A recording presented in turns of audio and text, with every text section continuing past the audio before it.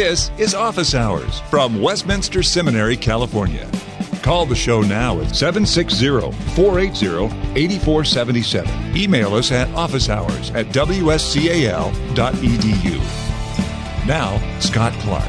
What if I told you that there's an entire library of orthodox, careful, influential, important Reformed books that formed and shaped our entire history? Books on Reformed theology, Reformed piety, practice, on biblical interpretation, biblical theology, covenant theology, commentaries on Scripture, books on the Christian life, on sanctification, on worship, and on the sacraments. And what if I told you that this great library still exists, but is hidden from most of us because it has not yet been translated into English? Well, if I told you that, I would be telling you the truth. There is such a library, and I call it Classic Reformed Theology. Casey Carmichael and I are editing a series of translations of these sorts of volumes, not all of them, but as many as we can get to in the time that we have and with the resources that we have, and they are appearing in the Classic Reformed Theology series for Reformation Heritage Books. In September of this year, 2019, we expect to see Volume 4 appear. So far, we've published William Ames, A Sketch of the Christian's Catechism, which is a collection of his lectures or sermons on the Heidelberg Catechism,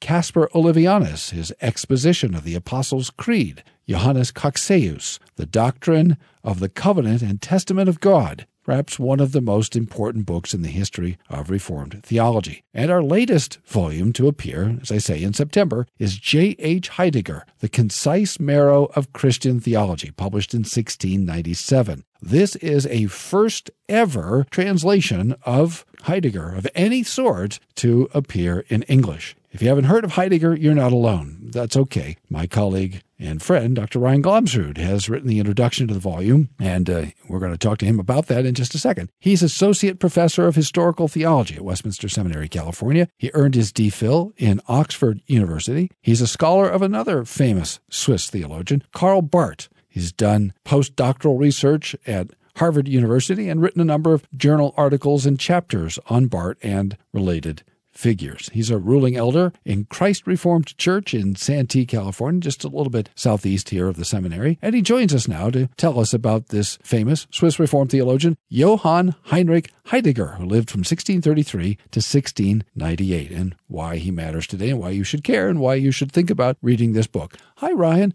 Welcome back to Office Hours. Hi, Scott. Thanks for having me. It's been always a pleasure to be in the studio with you. But more sincerely, I do thank you for... More sincerely? Was that insincere? No. Okay, all right. I do genuinely appreciate your invitation to participate in this project with you and with Casey. I'm grateful for Casey's translation work and for your oversight over this whole series. And I think it's important academically as well as for Christians and believers. I mean, academically, the post-Reformation Reformed tradition is this massive intellectual and theological movement. And even though there's a significant and important body of scholarship, there's still a lot to be learned about the post-Reformation period and the theologians. And so I'm grateful for this kind of translation work. And just on a level of Reformed Christianity, it's important for all of us as believers to understand our own tradition and understand our own family history. There's so much we've inherited from all this, and we do things, we say things, we use categories and terms of vocabulary, and we make distinctions, and we've inherited all this stuff, and we don't even know really where it comes from. And of course, it comes from people like Heidegger. It's evidence of a broad consensus within theological confessional boundaries. And so everything that's made accessible to us through these translations is further evidence of that stable, solid, and biblical confessional tradition. Yeah, there is such a thing. Sometimes people talk about diversity in Reformed theology, and of course there is diversity in Reformed theology, but that's not to say that there wasn't a core, right? An identifiable core of a consensus of Orthodox Reformed views and a piety that flowed out of those convictions, that way of reading Scripture, and a way of practicing the faith that also flowed out of those things, that theology and that piety. Right. And it's reflected in consensus documents, ecclesiastical documents that we call the confessions and the catechisms. Well, we'll come back to Heidegger in a moment, but it's been a while since you've been here in studio, and you've been busy, but we haven't had a chance to catch up and talk about these things. For example, last semester, you were on sabbatical. What did you do during your sabbatical? I know, for example, a couple of times we were corresponding and it turns out that you were in Basel. You were writing back to me. I didn't know where you were, but then it turns out you were in Basel. Yeah. What were you doing in Basel? Well, I was working at the Karl Barth Archive in Basel, Switzerland, which is now the archive is incorporated into the university library system, so it's part of the Swiss university library system. But the Karl Barth Archive is actually in Karl Barth's house, the last residence he lived in up until his death. And so almost overnight after Barth's death, his house was turned into an archive, into a library. It's frozen in time. His furniture, his books, everything has been left exactly in place. If you take a book out of the bookshelf, you better put it back in the same spot. Otherwise, the archivist will send you packing.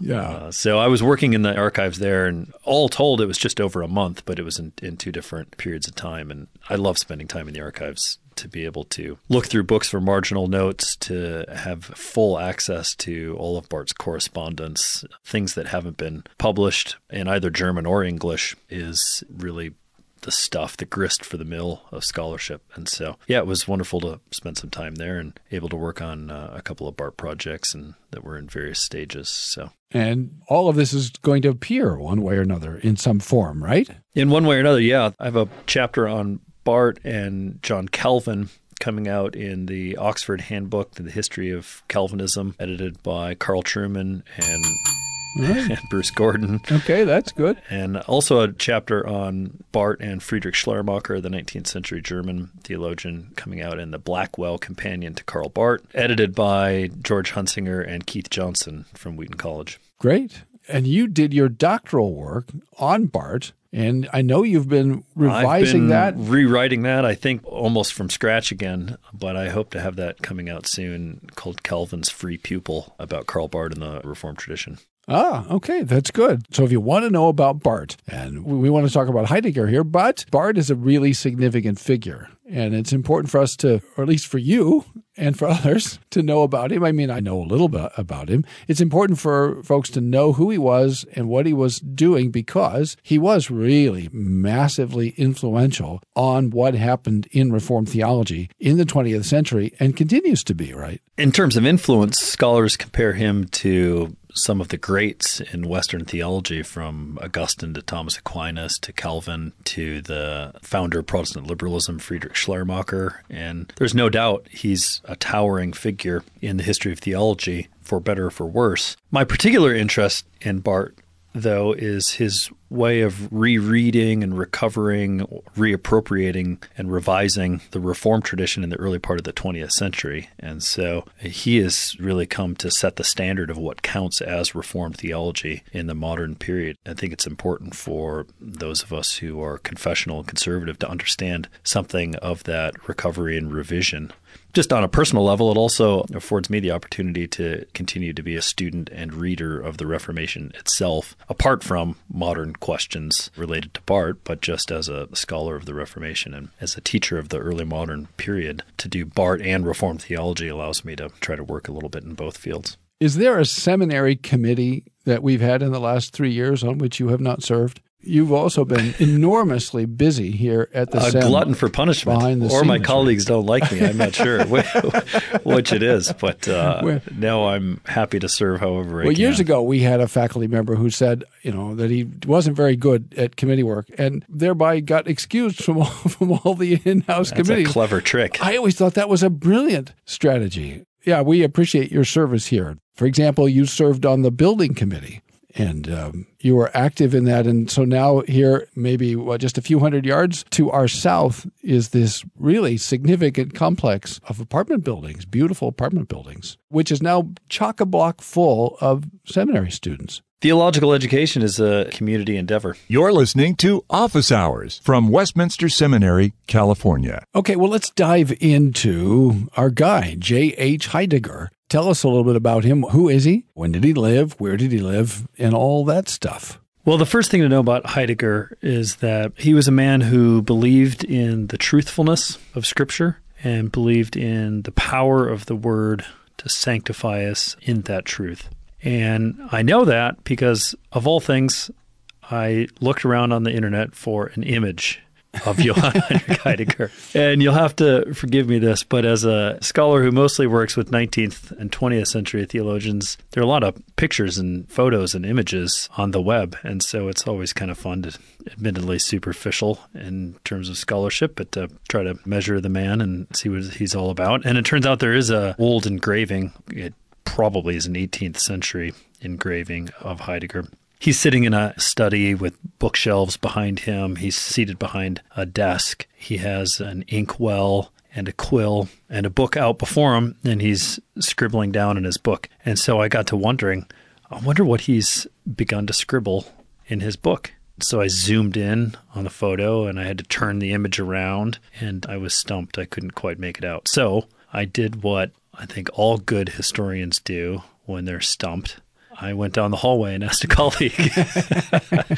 And so I went to Dr. Telfer's office and I said, hey, what do you think Heidegger is writing in his notebook here? And we investigated and zoomed in and zoomed out and tried to clarify the image. And we're pretty sure he wrote down John 17:17, which is sanctify them in the truth. Your word is truth. And so thus the first thing we can say about Heidegger is that he believed those things. Okay. Great. That's interesting. At least it tells us something about how Heidegger was received by those who are making the portrait of him. Yeah, he may or may not have had anything to do with that engraving. Probably not. But what we do know, there's not much written about Heidegger. What we do know biographically is that he was born 1633, not far from Zurich, within the canton of Zurich, to be sure, in Beretzwil. And his village, like so many others in that part of German-speaking Switzerland and throughout much of Central Europe, was recovering from the plague. You know, whole large numbers of populations were decimated by sickness and disease. And so that's the world that Heidegger was born into.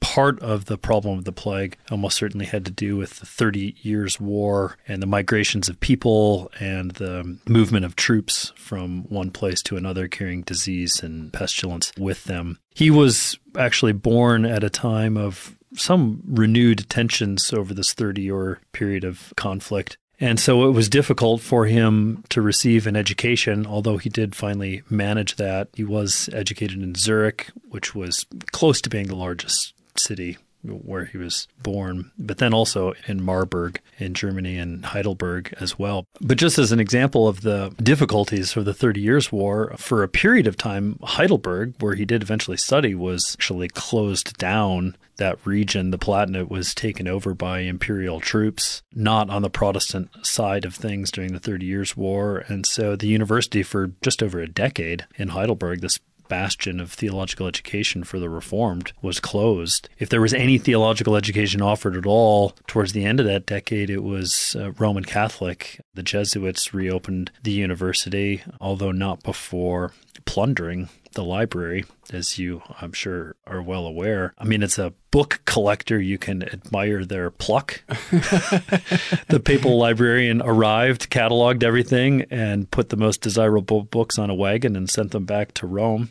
But as a Reformed professor, I'm sure you'll agree it's a bit of a tragedy. And in fact, those books, most of them were never recovered. The Vatican librarian did send a few back, I think 100 or so years later. Yeah, where's all this ecumenical spirit? Come on, if we've entered into a new age of ecumenicity, we want our books back. How about that for starters? I guess there's interlibrary loan. That's the best. Yeah, for the Vatican Library. Good luck with that. Yeah. Somewhere I remember reading that they sent back later microfiche to the university. So I don't remember any more than that. It was a long time ago that I read that story. But yeah, it does sort of touch one's heart because you can imagine the treasures that were in that great university library. So he's raised in and around Zurich. Tell us a little bit about Zurich, because we know about Geneva. We know about sort of English Reformed world. We might know a little bit about Heidelberg and the Palatinate, but I guess the listener doesn't know a great deal about Zurich. Well, Zurich was one of the largest and most important Protestant cities to adopt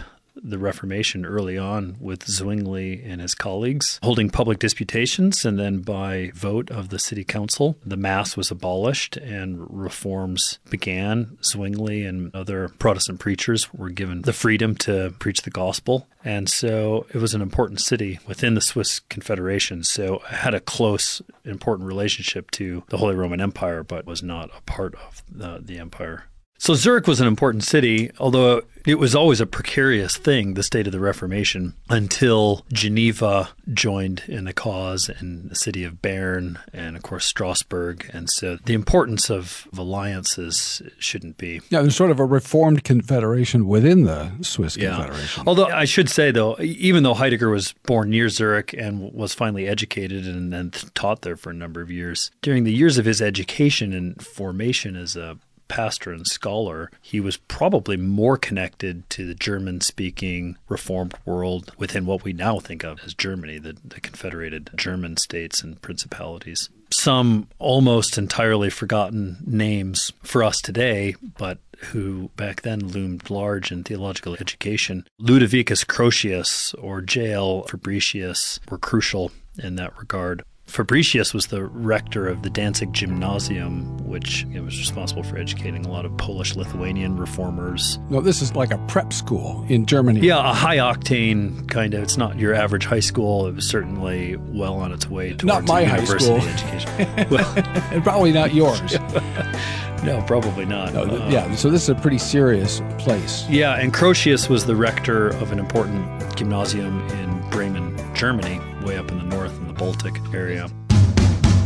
So, you're thinking about seminary, but you're asking yourself, where will I live in Escondido? Westminster Seminary, California has good news. We've completed Westminster Village, a beautiful new place for you to live on campus. Open now, Westminster Village features 8 residential buildings, 64 apartments including 1, 2, and 3 bedroom units, and a commons where seminary families can fellowship together. Here's Joel Kim, president of Westminster Seminary, California, on the benefits of Westminster Village. Escondido is a beautiful place in which to live, but students wonder if they can actually afford it. Our goal is to benefit the students by providing a beautiful but affordable place to live on campus. In addition, we believe that learning happens not only in the classroom, but also by living together in community. Just as lifelong learning begins in the classroom, so lifelong relationships will begin in our new residential village. For more information, call toll-free 888-480-8474. That's 888-480-8474. Or visit us online at wscal.edu. That's wscal.edu. And ask us about our new residential village. wscal.edu. 888-480-8474. Westminster Seminary, California. For Christ, His gospel, and His church. And so this testifies to the existence of Reformed Christianity in Germany. International in scope. The Reformed Church really was international in scope from fairly early on, and that's an important thing to recognize. The German Reform didn't fare very well in the later 17th century and into the 18th century, but when he was there, in the years when he was there, he was still able to get a pretty solid Reformed education. Yeah, his education was certainly theological, but this would be about 1650 or so. Yeah, 1650s. But even beyond that, he received broad training in philology, which is a discipline that is probably less familiar to us today. It's sort of classics, a study of ancient languages, and included in that, of course, would be biblical studies. So it's something like a classics biblical studies major. It's important to understand that, not only for Heidegger, but really for all Reformed theologians, that they were grounded in biblical languages and in the Latin fathers. By the time you get to the middle of the 17th century, Reformed orthodoxy is, to put it in a colloquial way, hitting on all cylinders, that it has reached a pretty high degree of development. It has attracted some of the best and brightest minds in all of Europe. These guys are not just systematizers sitting around putting God in a box and arranging things in a tidy way. They're doing serious investigation into ancient texts, extra-biblical texts, reading them in the original language. So we have scholars reading Arabic, scholars reading other ancient languages as well as Hebrew and Greek, and of course doing all this work in Latin. I think that's really important to keep in mind because the text that Casey's translated is better, I think, described as systematic theology, but it's important to know that for Heidegger and for so many others, theology emerged from a close reading of Scripture. Yeah. It was biblical studies in nature. Some of the great theologians of the period are really principally biblical scholars. Yeah, we'll talk about this in a few minutes, I'm sure, but then that material could be harvested and rearranged in a different genre, so to speak, systematic theology. And so one should never think of Heidegger as a systematician without first thinking of him as a linguist and a biblical studies scholar. And a preacher, right? What was his position in the church in Zurich when he finally got there? Well, that's a little more difficult to know. He certainly was ordained and was a minister of Word and Sacrament in the Reformed churches, but seems not to have had as many preaching duties outside the university as some others, for example. By this point in the tradition, there practically had to be a kind of division of labor between pastors and professors. When things began at the university or the Genevan Academy, for example, it was still not just possible, but important for pastors and scholars to be preaching regularly in the pulpit and then also to be teaching. But from fairly early on as a division of labor, that became just more challenging. I think Zwingli originally in Zurich held a position, of course, as the pastor of the Grossmünster, but also as a professor in the university. And when he died, which is a fairly early date in terms of Reformation history, they found it just too difficult to replace him with one man to do both jobs. And so they wound up hiring Bullinger primarily to replace him as a preacher, Heinrich Bullinger. And he was the antistes to an office. Presiding minister. Yeah, it doesn't exactly have a parallel in every situation. That's true. And Theodor Bibliander then replaced him in the university. That isn't to say that Bullinger didn't teach and lecture in the university, but there's a little more of a division of labor there. But these guys still preached fairly regularly. I mean, they may not have preached every week, but they preached with some regularity. One presumes, although I don't know how many of Heidegger's sermons were published or available. We have disputations. That I don't know. But we have sermons, for example, from Turretin. Oh, we don't sure. think of Turretin as a preacher. You know, Turretin would be a wonderful exception, I think, to that rule, who was the moderator of the Company of Pastors really until his death. But Witzius was a preacher. Abrakel was a preacher. Fuchsius was a preacher. So I can think of, obviously, a number of folks who were doing academic work, maybe not principally preachers, but fairly active. I'm not suggesting that that's true necessarily of Heidegger. After this education in philology, biblical studies, he takes up teaching position in Steinfurt, Germany for a number of years, and during that time publishes a number of disputations against the papacy, disputations over which he presided in the academy, sort of arranged debates between students. He would set the theses and then moderate, which was all part of theological education at that point. During that time, he received a doctorate from Heidelberg, which had been reopened at that point without the books. And then in 1665 was called to Zurich, which is more or less a homecoming then for him, to be the professor of moral theology, or what we'd call ethics today. And so he's in his early 30s now. Yeah, he's a young man and was going to be an important professor there by all accounts. But it was really a tragedy in 1667, just a year or two after he arrived. One of the towering intellectual academic figures within the Reformed churches, Johann Hottinger, an Orientalist, another philologist and biblical studies scholar, actually died in a tragic accident crossing the Limmat River in Zurich with his entire family. Boating accident. A boating accident. The boat capsized, and he, the professor, and all of his children, I'm not sure how many children, were drowned. And so it was in the midst of that tragedy that they actually changed Heidegger's job description and made him the successor to Hottinger, and he became a professor of systematic theology. You're listening to Office Hours from Westminster Seminary, California. Do we know anything about Heidegger's family life? He was married. After he got married, they traveled. Okay. So we don't know a lot about him. No. About his family life. Maybe Casey's next translation project could be, he has actually a number of autobiographical texts that seem to have been based on journals. I didn't read them or look at them very carefully, but his accounts, for example, he lived with Crossius, the rector of the Bremen Gymnasium, for a number of years. And in a household like that, there would be scholars coming to and fro. And so it's the kind of text that would probably give us a better glimpse into the world of a Reformed theologian or student at that point. How was he regarded? How was he received as a writer and a theologian? He was very highly regarded, and his texts, some of which we'll discuss in a minute, were used widely throughout Europe, not just in Zurich, and were used for a number of years. So the fact that he's just now getting into English is not a testament to the fact that he was not of any use and he was obscure, and we're not foisting some obscure guy on the world. No, not at all. Like, I think most Reformed churchmen, he was involved in controversies here and there, and so took his lumps with the rest of the Reformed churchmen, but not for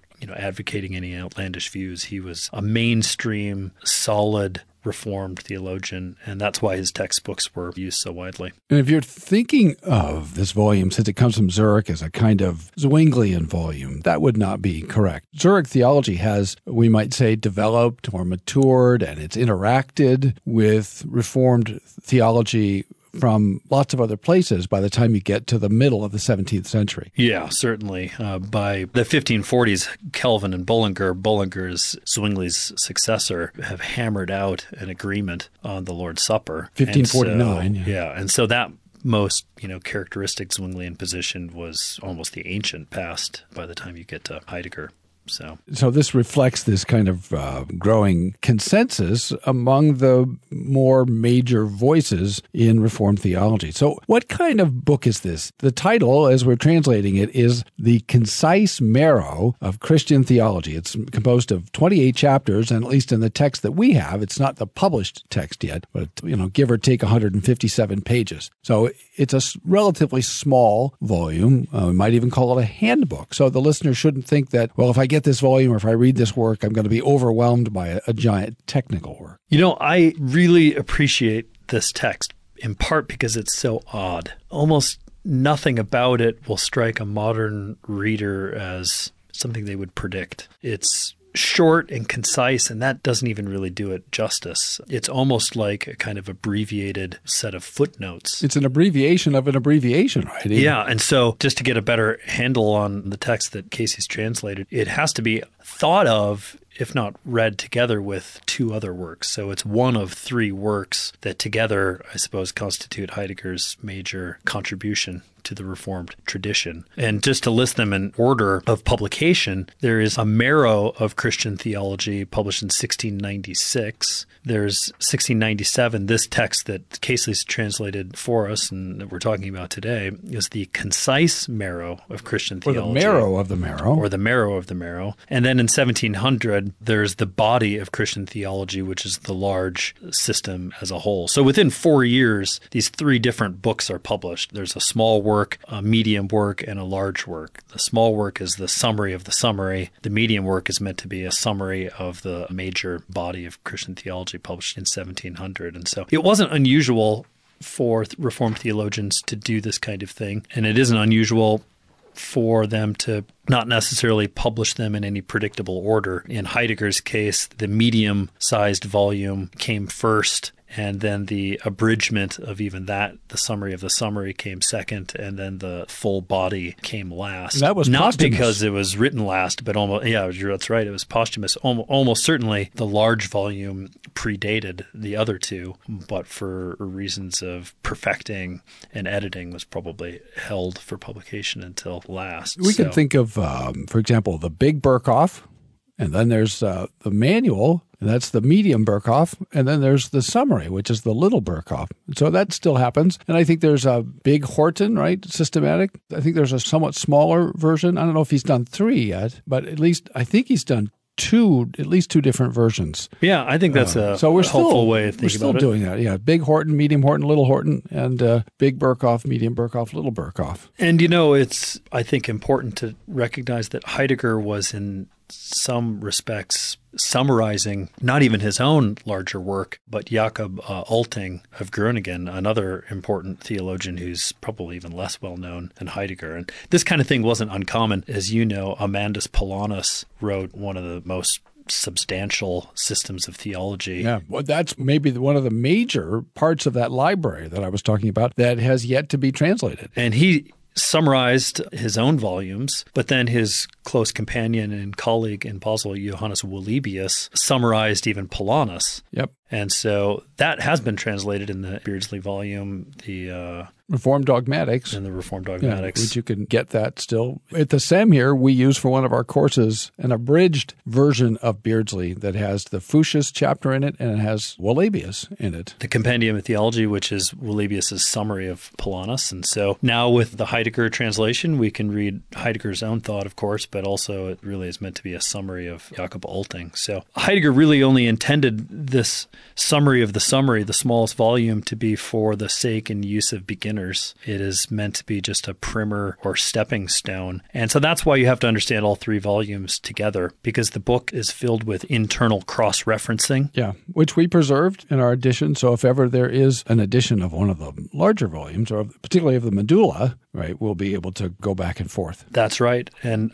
those kinds of notations alert readers to the fact that Heidegger is working in a very specific context or a very specific genre of writing. He's really thinking and operating in the world of Reformed humanist pedagogy. He's not engaged in modern philosophies or the philosophical debates swirling around Descartes or Spinoza. That was happening, but that wasn't really Heidegger's interest. He's a teacher of other teachers, and so is producing this book to be a kind of study guide, a way into Reformed theology, to provide basic categories and definitions so that the reader can advance to the next level. This ends part 1 of our discussion. Join us next time on Office Hours as we conclude our discussion of J.H. Heidegger, late 17th century Reformed theology, and the concise marrow of Christian theology. Thanks for listening to Office Hours from Westminster Seminary, California. Don't miss an episode. Subscribe now to Office Hours in iTunes. Find all the shows at wscal.edu/officehours. Copyright Westminster Seminary, California. All rights reserved.